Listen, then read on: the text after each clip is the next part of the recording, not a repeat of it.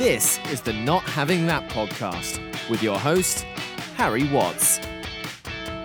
So lie down, relax, and let the sports commence. Hello and welcome to the Not Having That podcast with myself, Harry Watts. I hope you're all enjoying this fine week of weather in the UK. Firstly, I want to say thank you to anyone that has supported last week's episode, which looked at racial stereotypes in sport. I put on my Twitter that it was the most important episode that we've done so far, covering some really important issues. So it's been great to see just how well it's been received. If you haven't done so already, please listen to that episode once this one is finished and let us know what you think.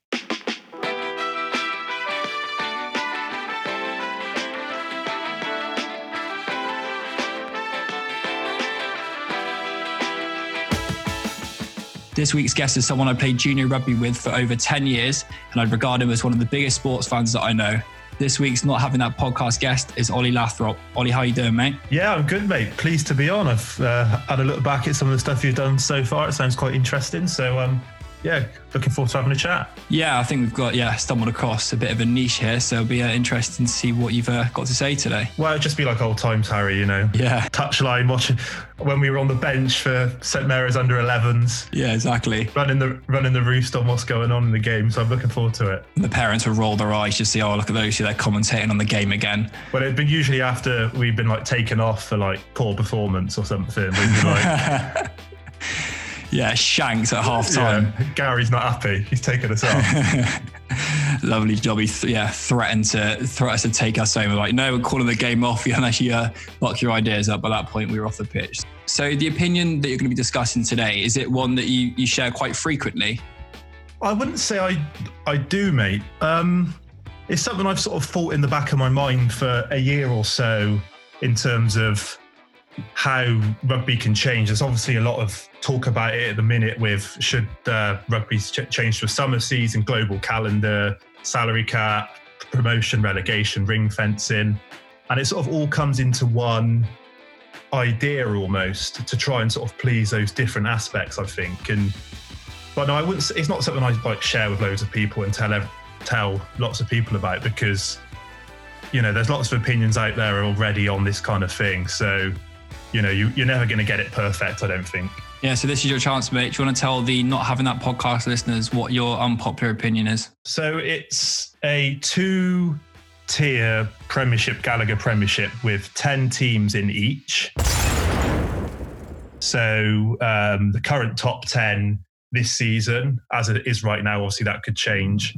And then the rest of the teams in the Premiership, and then the teams in the Championship. So if you were looking at it right now, you'd have, in the top tier, you'd have Exeter, Sale, Bristol, Northampton, Wasps, Bath, Harlequins, London Irish, Gloucester and Worcester. And then in the second tier, you would have Leicester, Saracens, Newcastle, Ealing, Cornish Pirates, Coventry, Amps Hill, Nottingham, Jersey and Bedford. And basically the idea is to keep in certain aspects of the Premiership, which I like, relegation, but also give the stability at the bottom of the second tier of ring fencing. So you still allow clubs like Bedford and Coventry and Ealing, who would be cut off under a 13-team ring fencing in a one-division Premiership, and still give them that chance to get promoted. And then you leave that promotion and relegation in between the two divisions. So you still have that excitement about who's going to go up and down every season. And one of the key arguments, I suppose, would be player welfare. You would only play 18 games in a league season compared to 22 as you do now. There's obviously European stuff on top of that. And then alongside that, I would bring in a knockout competition between the divisions. You could potentially even go further down the ladder and sort of have the Premiership teams getting a bye through to the fifth round. So there's not too much of a mismatch. But that's basically the basis of the idea as such. Yeah, very interesting. I'm going to give that, I think I'm going to give it an 8 out of 10 on the controversy scale, because splitting up the league would be, quite a dramatic restructure. I was having a look back to the various developments that have taken place in the Premiership over the years. And I think the last kind of major one was in 2005, 2006, when the playoff system was revamped. But even so, that doesn't compare to the proposition that you're giving today. And I think that would definitely eclipse it. So we'll get stuck into it.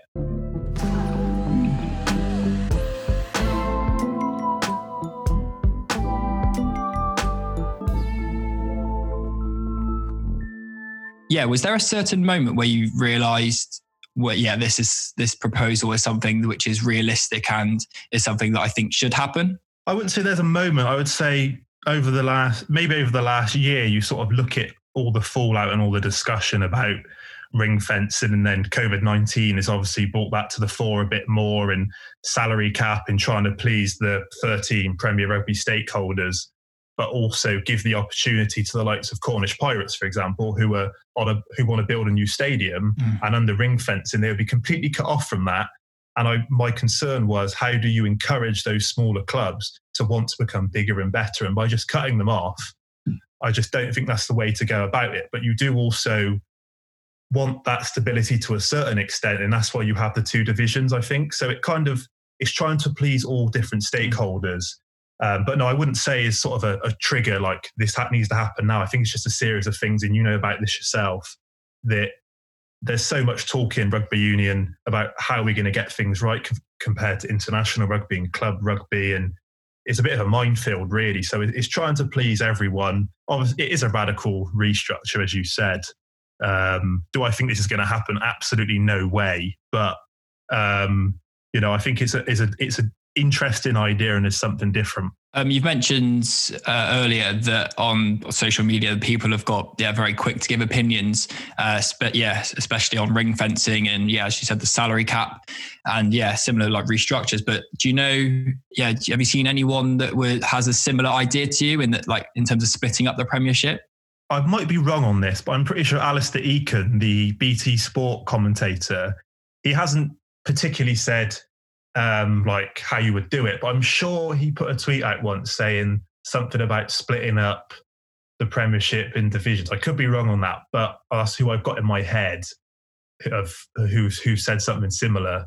But it's not like a common thought opinion, I don't think. It's not like there's not a load of clamour for it on Twitter as such. Yeah, so my initial thoughts on the proposal are that I think there will be some sort of change to the Premiership. I think a 13-team ring fencing, which you mentioned, I think that is looking quite likely. But I think initially that splitting up the league is a little bit unnecessary and a little bit, well, you said it's quite unrealistic. It is quite far-fetched. But I think initially that there are some other ways in which you can, achieve some of the goals and objectives that are set out in terms of pleasing people. Without splitting up the league, but you'll have a fair hearing to convince you why I'm wrong. So in terms of one of the points that I've got in my head, and in regards to player welfare, I suppose, is what sort of knock-on effect do you think this sort of splitting up of the league and less fixtures could have on the standard of rugby? Well, I think, there's a lot, even at the moment, there's a big debate going on about what's going to happen in the October calendar, right? How's the Premiership going to finish? England want to play matches in October, but the Premiership want to play their final at the end of October. And that's all due to the fact we're trying to cram in loads of games. And I think at the minute we're going to get to the stage where if you're Owen Farrell, for example, for England, if you play every league game, which you probably aren't going to because you're going to miss games for England, but you're looking at a 30, 35 game season with European rugby, maybe 40 if there's knockouts, a summer tour.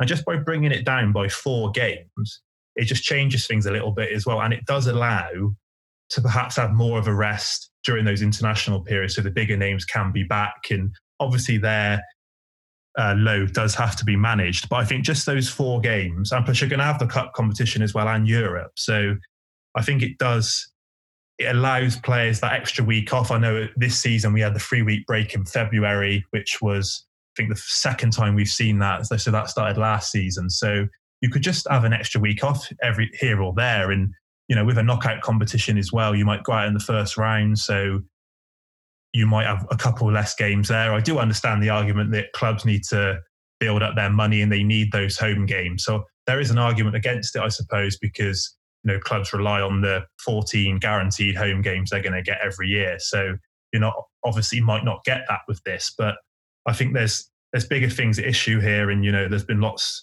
written and said about concussion and injuries and tackle height, and can we improve that? That's where I'm coming from that angle. It's just 4 less games, and I think it could improve the quality going forward. You think there could be a potential quite big disparity in terms of the quality in between the two divisions? Because I can kind of see, whilst it would be a two-tier Premiership, if, I don't know, the best players from like Ealing and the ambitious Championship clubs still want to play at the top level, I still think they'll want to go to the top tier of the Premiership. So it could still be quite a big disparity between the, I know it's, as you said, it's a two-tier Premiership, but there could be quite a big disparity in terms of the standard of rugby. What do you think? I agree with you to an extent there, but if you look at the Championship at the minute, it is very much the team that comes down from the Premiership goes straight back up and they romp the league. You've had Newcastle this year. Mm-hmm. Bristol did it the last time they were down, although it took a long time because of the playoffs. But when they went down and went back up again, they did it in one season. And I think one of the arguments for this is that on my sort of structure as I've got it for how it would look next season, if we were to start next season, you've got Newcastle, Saracens and Leicester. So that suddenly becomes a really interesting promotion race at the top of the second division, because next season, Leicester or Saracens or Newcastle, at least two of them aren't going to be going up. If you only do a 1 up, 1 down, I suppose you could maybe do a 2 up, 2 down, or a playoff between second top and second bottom in the first and second division. So I think I get your point. Of course, that is going to be the case. But if you ring fence that second bottom tier, it allows the likes of Bedford and Jersey to have a couple of years. And if we see that improvement from them, then let's give them a couple more years. If they're not cutting it, if they haven't got the money and there's someone else below this who's really pushing to get into that second division, then let's give them a chance. So I think it can promote those teams to not just sit there in the Championship, because I think that does happen a lot because of what happened to London Welsh. A lot of teams are almost scared to go up because they know they're going to have to spend money when they do go up, and it just creates a real disparity once they are in the Premiership. And there are a lot of clubs in the Championship now who couldn't even get promoted. I think Newcastle, Ealing, there won't be, I'm not sure exactly how many clubs would have been eligible had they won the Championship this year, but it's no more than 3 or 4. Yeah, another point which I think a lot of people that are pro ring fencing is in a 13-team Premiership. They argue that if you remove the threat of relegation, then you could see slightly more expansive rugby, because I know in some of the lower end clashes you can get, I know, teams playing percentage rugby, and just because they're scared that if they try to play ambitiously, then they could be picked off and they could end up losing and therefore going down. I think Bristol kind of broke the mold with that last season with the style of rugby that they played. So do you think that there could be the argument for just having one Premiership and just ring fencing that you could see a better standard of rugby and, I know, more ambitious rugby taking place? Oh, well, yeah, that's absolutely the case. I don't think there's any clear argument against that. If there's no threat of relegation, teams are going to give their younger players an opportunity. But it's not just about that, I don't think. It's about promoting a game where there's opportunity for various different clubs, and just having the polarised same few at the top every year just doesn't make for exciting rugby. I know, for me personally, just watching, obviously it's all gone a bit, it's all sort of, what word am I looking for here? For Saracens, for example, they won it every year. But obviously there's now a cloud over that, but watching Saracens win everything every year is not particularly exciting. And, obviously there are other clubs in the Premiership who can usurp them, but I'm not a massive fan of stopping the opportunity, because where would we see Exeter from 10 years ago when they beat Bristol in the playoff final? If there was a ring fence, that wouldn't have happened. So we need to promote the game and grow the game. And now Exeter, whereas in the past all the young players used to go and play for Bristol and Gloucester and Bath, they go and play for Exeter now because they're the driving force. So it gives these other clubs an opportunity, and it keeps the top clubs on their toes. You can see what happens when you don't keep building. Look at Leicester. The last couple of seasons, they've been terrible. They're lucky not to go down this year, really, only because of Saracens. So I think it just keeps clubs on their toes, but it does provide the security at the bottom of the second division where, okay, if you have a bad season in that division, you're not going to fall out completely. But I do take your point that I don't think there's any argument that teams would play more expansive rugby if they didn't have the threat of relegation. Yeah, I think you've mentioned, the majority of the ambitious Championship clubs that are looking to get promoted, and with Cornish Pirates is a potential new stadium, and Ealing, they've made numerous new transfers in recent weeks, and they've kind of shown their intent. How do you think this would this would like impact those clubs, but also some of the clubs that might find themselves in towards the bottom of your second Premiership, that maybe, given the cuts that were announced a few months ago to the Championship, who might be, thinking of going semi-professional. How do you think it could impact them as well? Well, there would have to be some kind of financial support towards them. I don't think they could be expected to play against professional sides week in, week out. Whether that's possible in the current climate, I don't know.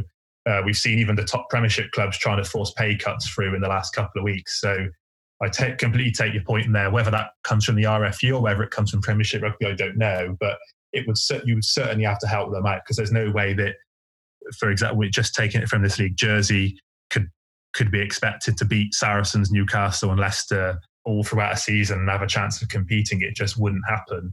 I suppose the argument would be that I would make in the long run is that in 2 or 3 seasons down the line, because they've had the opportunity to play against the quality week in, week out, they would then be better prepared to form a challenge in 2023, 24, for example.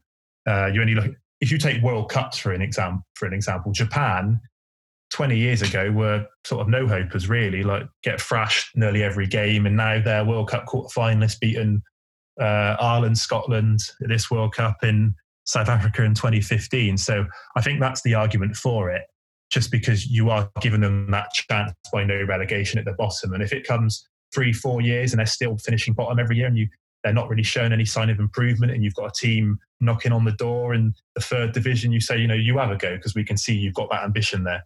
Do you think for clubs like maybe Jersey and Nottingham and Ants Hill, do you think they have that ambition if they had the funding and the means to do so? Do you think they have the ambition to want to go up to the Premiership? Quite possibly not.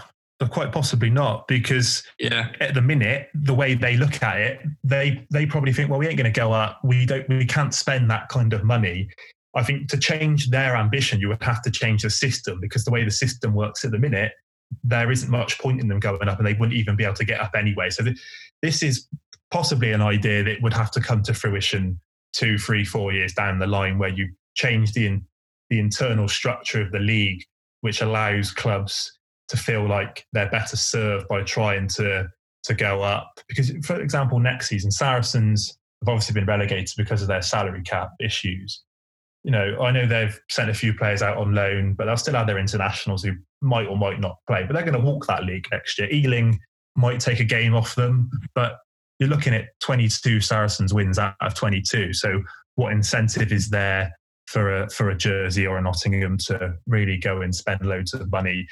And then when you said about sort of, do they really want to get promoted? If they don't, let's find someone who does. Yeah. Would there be a quota that you'd be looking for from like the 3rd tier, or just clubs that are clearly, I don't know whether that's through infrastructure or player signings or just performance, you're just thinking, you're showing what it takes to get into the 2nd tier? I think you would need to see a sustained period of success over 2 or 3 seasons, not just the odd fluke, sort of Leicester City-esque. You would need to see they've got the infrastructure there. Have they got an amount of money behind them? Could they afford to pay their players properly? Like, you don't want situations like you've got in the Championship now, when players are earning shocking money. And you would want to see, whether it's a stadium, I don't know. Like some of these clubs, Nottingham, Jersey, they just have sort of rails around their ground. Ground, isn't it really? Yeah, exactly, in a temporary stand. So you would want to see that ambition there. And I suppose the concern would be, is there 20 clubs that have that ambition to do that at the moment in English rugby? Arguably not. Arguably there's 15 with sort of Ealing in Pirates. Yeah, I'd agree. And then Coventry maybe, who are sort of on their way back. But there probably isn't that ambition there at the minute. But you would hope that this would start to bring that around if they knew there was an opportunity. Rather than playing one big side a year in Newcastle this year, Jersey, if they knew they were playing Newcastle, Saracens and Leicester, the money they just increased by just fans turning up and watching the game. Do you know what I mean? Yeah. So I think that's where I'd hope it would go. If anything that we've seen in rugby in the last couple of years, I don't think there's any way of possibly predicting how things are going to go, but that would be my hope. Steve Lansdown went on to Five Lives Rugby in a Weekly podcast a few weeks ago, and he was saying that he's, as Bristol have made it public, they're in favour of ring fencing, but kind of like a soft ring fencing, whereby if you had a team at the bottom of the 13-team ring fenced Premiership, then they would look to, I don't know, after 3 years, bring in, I don't know, whoever's performing the best in the Championship. Can you, obviously the proposal that you're having there with, I don't know, a kind of like a soft ring fencing at the bottom of the second division, and then the teams that are performing best in the third tier, if that's Nat 1 or whatever it's called. What do you see as like the differences there? Because I think what Lansdown was proposing was quite a good idea, that you'd have the 13 PRL teams, but if you're not performing and you're showing no ambition to try and, I don't know, strive to progress and build as a club, then if you've got Ealing that have been top of the Championship for 3 years, then they get their go. Do you think that's a more, I don't know, realistic way, or what do you see as the benefits or disadvantages of that one? Well, I think that's the way that we're going to see ultimately. That is what's going to happen a couple of years down the line. But I would argue that Ealing are not far away from being ready now. You know, do we really need to see them win the Championship 3 years in a row? They've been second the last couple of years. I know from the year that Bristol were down there, they ran them close a couple of times and could have easily beaten Bristol twice. So I get that argument. And my concern would be that once you had the 13 Premiership clubs in the top 13, they would sort of shut up shop, and they're all the stakeholders at the end of the day. So you need a certain majority to vote for stuff for it to go through. So that would be my concern, is that, you know, 13 clubs, they all get together and they're like, oh, you know, we don't want to sort of upset anything. And even if Ealing are doing really well, you would need to get a certain majority to vote someone else out of the league. And I think there's a little bit of vested interest there. And I get where Steve Lansdown's coming from. And I think is the way we're going to see ultimately. That seems to be the way we're going. But I just don't think it's fair to penalise the clubs that are almost there. But of course, there's no perfect way of going about this, because as we said just now, there's probably only Ealing and Pirates on top of the 13 PRL clubs that are close to being ready to make that transition. So it's a really difficult balancing act. So it's a really tricky conversation. I've just tried to think of it of, right, we can still have relegation, we can still provide security to clubs, and we can promote competition from below and within that second tier as well. And then obviously you've still got the top tier where most of the attention will be. I'm sure the TV companies will show most of their games. You can still have the big showpiece final at Twickenham, and perhaps you could look at, if you did want to have a 2 up, 2 down, whether, for example, on my list, Gloucester, who were 9th in the Premiership, and Saracens, who would be 2nd in the second division, if that's how we were doing it this season, whether they could play off against each other to add an extra game in just before the Premiership final, something like that, to still promote the extra excitement of finals that they obviously bring. Like in Super League, I suppose. Yes. Well, that Super League slightly changed a little bit. Whereas now it's just 1 up, 1 down. And I think personally, that's my preference, to have 1 up, 1 down ultimately. Because the problem with a one-off game is that it doesn't allow you to prepare with any great security ahead of a new season. We saw it for Bristol for many years. You know, no one wants to sign for you if you've got 4 games of playoffs to go through, first and foremost. So that probably wouldn't be my preferred option, but it does bring amazing games. Super League, for example, Salford played Hull KR a few years ago, and Salford scored 2 tries in the last 3 minutes to stay up and then kicked a drop goal in extra time. It was the most unbelievable game of rugby league you're going to see. So there are arguments for and against that sort of very situation. Yeah, we've touched on the Championship clubs. Where do you think this proposal would leave the 13 PRL clubs? So that's obviously the 12 in the Premiership and Newcastle as well, particularly financially. So I think, well, to start off on a positive note, I think that if this top tier with the top 10 teams, I think if that was marketed well, I think you could see a much more financially viable and marketable product. What do you think? This is a tricky one, because financially, the 3 teams in the second division who are currently PRL stakeholders, they're going to be disadvantaged from it. That's why I don't think they'd ever vote this through, because they wouldn't want 3 of them being in that second division. So whether you would need to sort of whatever revenue's taken across both divisions, 50% of that is automatically split between all 20 clubs, and then the rest is based on performance, and perhaps you get a little bit more for going in that top division. But I suppose my argument again would be get in the top division, buy the players to get into the top division, then you'll get the extra exposure that comes with that, whether it's more games on TV, more money. And when Premiership Rugby is selling the TV packages, you sell them together. So if BT or Amazon wanted to show the competition, they would be obliged to show so many games from the second division as well. And they would have to, like the Premiership football, they'd have to show everyone so many times in the season. You couldn't just see Exeter every week or Northampton every week. They would have to show Jersey 3 times a season, for example. So you force their hand a little bit on that front. But it is certainly a disadvantage for, say, Leicester, Saracens and Newcastle, how it would be this season to be in the second division. We were mentioning it when we were first talking about this, about your proposal. And you mentioned that in terms of like marketing the Premiership, how you take inspiration from some US sports. Do you want to talk about that? Because I think it's quite an interesting point.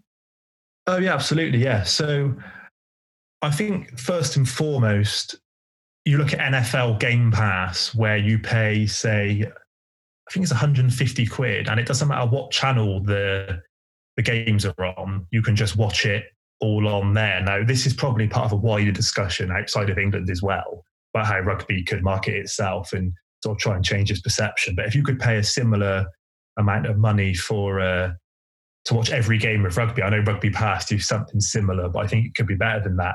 And you can watch all your games on there. I think that's one way of doing it. Another one is behind the scenes documentaries. You know, we've seen so much. The Lions ones are great. 1997 South Africa one is brilliant. It's probably the best sports documentaries I've watched. You know, every season on Amazon, they let NFL teams at Amazon in to film their entire season. So I think that kind of stuff could be done as well.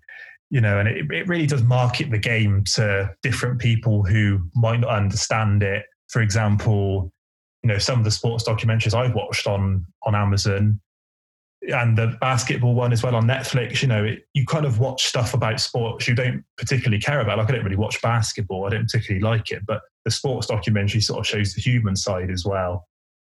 And then you've got stuff like video game. Rugby needs a good video game. Big time. I bought Rugby 20. It was terrible. And then even further on, you know, salary cap. We should publish everyone's wages so we all know what the salary cap is. If an NFL team makes a signing, it's on their Twitter how much they've signed for and how long it is.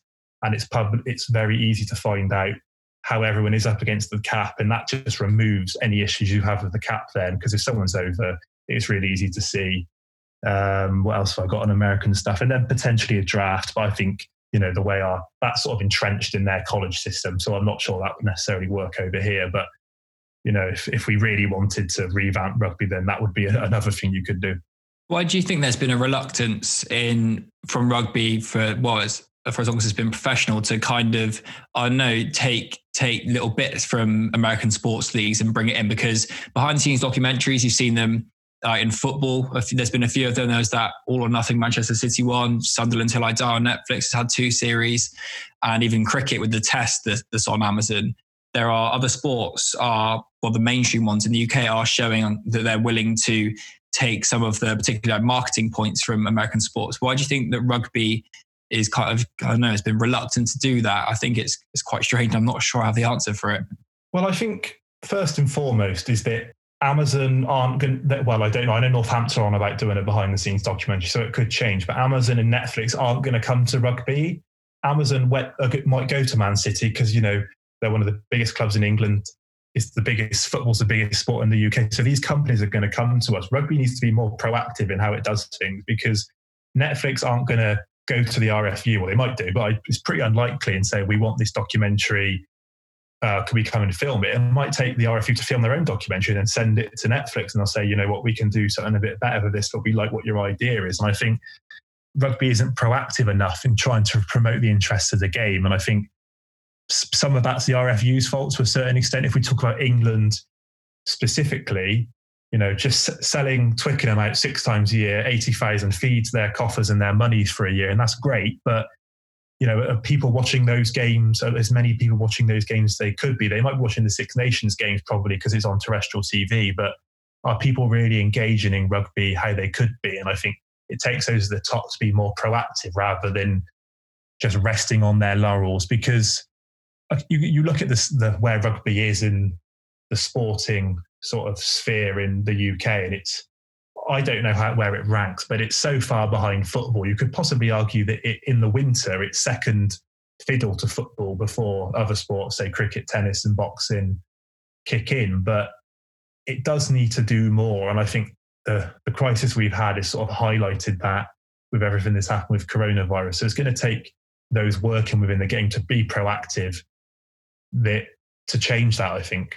Yeah, I think as well, the sort of documentaries and the highlighting the human aspects of sport is something which can really help to grow sports. I'd love to know the amount of people that are suddenly going to start following basketball after watching The Last Dance on Netflix. And I think if that sort of documentary series happened to, I know some of the championship clubs, I think who knows what their fan base could look like. I mean, some people like I know, for example, in Nottingham, the Forest, I have no doubt have got a much, much bigger following than the rugby team do. So I know it would have been interesting if this sort of thing had been happening, a documentary type series a few years ago, and how that could have impacted the status and the fan attraction for some of these clubs that a two-tier Premiership might not seem as drastic as the proposal that you're giving today. I just think within rugby, there's a sort of scared of change a little bit, and let's not upset the way things are, sort of jobs for the boys, that kind of thing. I do think rugby is a little bit like that. Another thing is like fantasy Premier League is huge, fantasy NFL is huge. I play both. They have their own fantasy Twitter accounts, and they have podcasts just on fantasy. Like rugby, the Rugby magazine do a Premiership fantasy, and it's very good. Don't get me wrong, but could Gallagher Premiership be doing one of them and really making a big deal out of it? That's how I got into NFL, was doing that. My mate said, "Do you want to do this fantasy?" I said, "Yeah, I'll do it, but I'll be rubbish at it." And then 2 or 3 years down the line, you're still playing it and you understand the players more, and you're certainly watch a game every week. So I think that's another thing you can do as well. But I think unfortunately rugby is too keen to just rest on its laurels. Even with this summer sports stuff, I don't have a massive opinion on whether we should go to summer or winter, but as soon as there's any change, you see a lot of people batten down the hatches and go, "Oh no, we can't do that. Oh no, we don't want to change that. It's going to go completely wrong." And how do we know?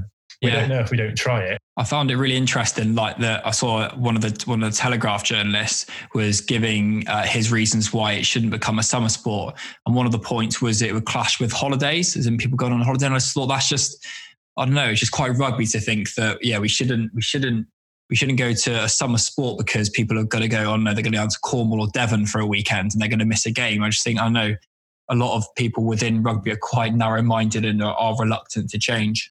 I think we have to accept as well that football has such a monopoly on people and sport in this country that, okay, we might be second sport. Okay, we're second sport to football in the winter. Everyone knows that. And we might have to jostle for attention from cricket in the summer and rugby league or whatever else, tennis, Wimbledon, for example. But none of them have the level that football does, the attention that football does. Agree. So it's more of a level playing field. And if you're playing your final at the end of September, early October, which I suppose where the Premiership final would be if we went to a global calendar, there aren't many finals being played then. The football season started, but it's only early in the season. So you might have more people watching those finals than you might do in May. For example, the Premiership final most years seems to fall on the same day as the Champions League final and the Championship playoff final. How can that be a good thing for rugby when the biggest game of football in Europe is on the same day as our final? We'll watch it, but most other people might think, I've only got a couple of hours to watch sport today. Barcelona are playing Liverpool in the Champions League final. I'm going to watch that. And they're not going to watch Exeter against Northampton in the Premiership final, whoever that is. So I just think there is a reluctance to change in rugby, and perhaps this 2-division Premiership goes a bit too far. I think it could work. I don't think it's going to happen, but I think on the whole, there's certainly a wider discussion to have about what rugby needs to do to improve its the attention on it and get more people playing, because ultimately that's what you want. You want more young kids playing the game and a better England team down the line. This is the Not Having That podcast. So yeah, as I mentioned at the start, I wasn't initially sure about the 2-tier Premiership. To be honest, not because of what Lansdowne said on the Rugby Union Weekly podcast, but various people have started to say, you know what, 13-team ring fencing is going to happen, and the positives are this gives more financial security. There could be maybe a more attractive brand of rugby. But yeah, you made some really interesting points. It's a difficult one to give a verdict on because, as you said, it's not really realistic now. But that would just be an easy way just to say, no, I'm not having that.